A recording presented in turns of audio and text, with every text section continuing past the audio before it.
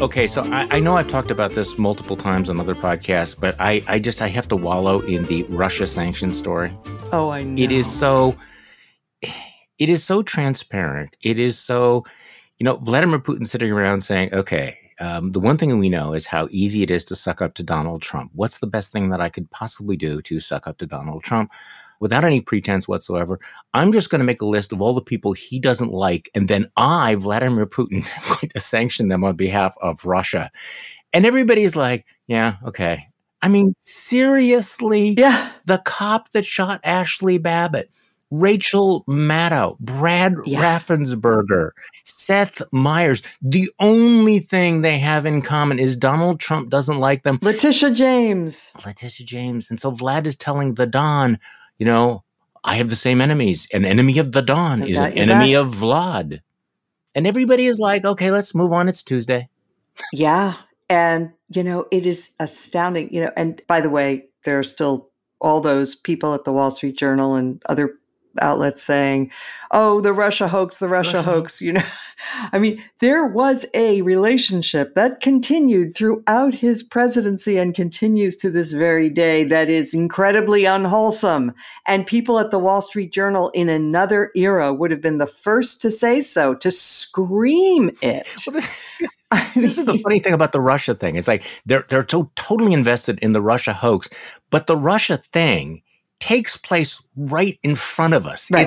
It's like a Times Square billboard. Exactly. Russia deal. It's Donald Trump comes out, Russia, if you're listening to me. Yeah. And every time they devote, thousands of words, there's nothing there. It's like Trump and Vladimir Putin figure, we're going to troll these guys. We're going to see how far we can push them. What if we did this? Charlie, they absolutely have put their integrity in a lockbox because, while they were saying nothing here, and taking Trump, by the way, at his word when he kept saying, Russia, I have nothing to do with Russia, blah, blah, blah.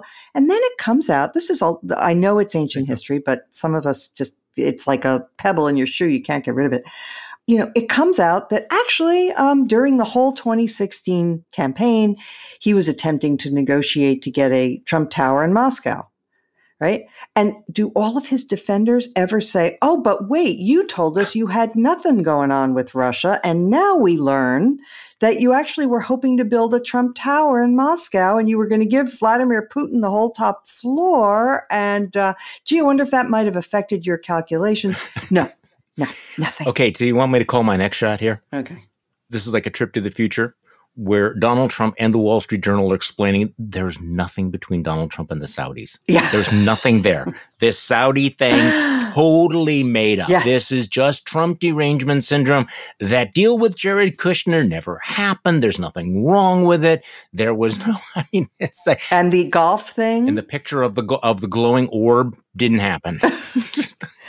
Hey, did you notice that Jack Smith? Now, I don't want to get over excited about what Jack Smith is asking for in terms of documents, because we've been down this road before with Mueller, and it turned out not to produce the results that we wanted in many respects. But Jack Smith has demanded documents from the Trump organization. This is in the news now, going back to 2017 only, okay, that involved deals with a few foreign countries, including Saudi Arabia, Kuwait, UAE, and a few more. I could find it. But that's interesting. But Biden crime family. Oh, of course. Yes. Over the last week, we have cited your piece over and over and over again about the psychological need that the right has for Hunter Biden. I mean, how desperately important it is for them to be able to deflect from what is happening in real time right in front of them. They haven't brought themselves to basically saying, yeah, he's a crook. So what? We like crooks. So they have to find a way. Okay, I don't want to talk about this. We need to talk about Hunter Biden. And Jim Jordan's now even talking about going back and playing the greatest hits and having another investigation into Hillary Clinton. I'm like, you guys need new material. You need to update it. You need to update your playlist.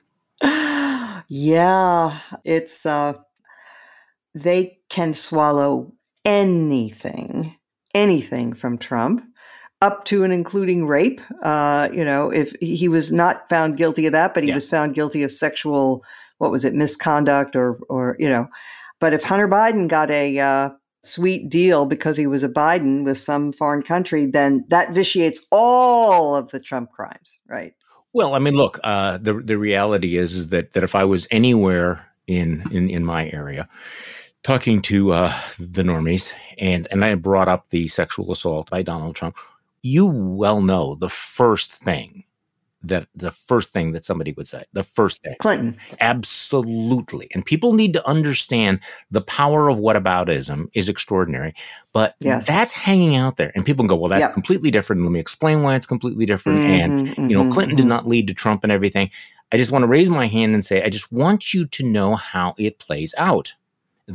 And this is something just to sort of keep in mind, that every time you create a precedent, it may come back 30 years later and bite you. And in an even more ferocious form. In an even more ferocious form. So speaking of nice guys, can we go a little bit lighter here? So what did you make of Tim Scott? I am, of course, a skeptic and have written that he's running a Potemkin campaign, but I could be wrong. Mm-hmm. I'm working on epistemic modesty. So I could be wrong. I'm gonna have a T-shirt. Charlie Sykes could be wrong. Having been wrong. By the way, don't you think this is true?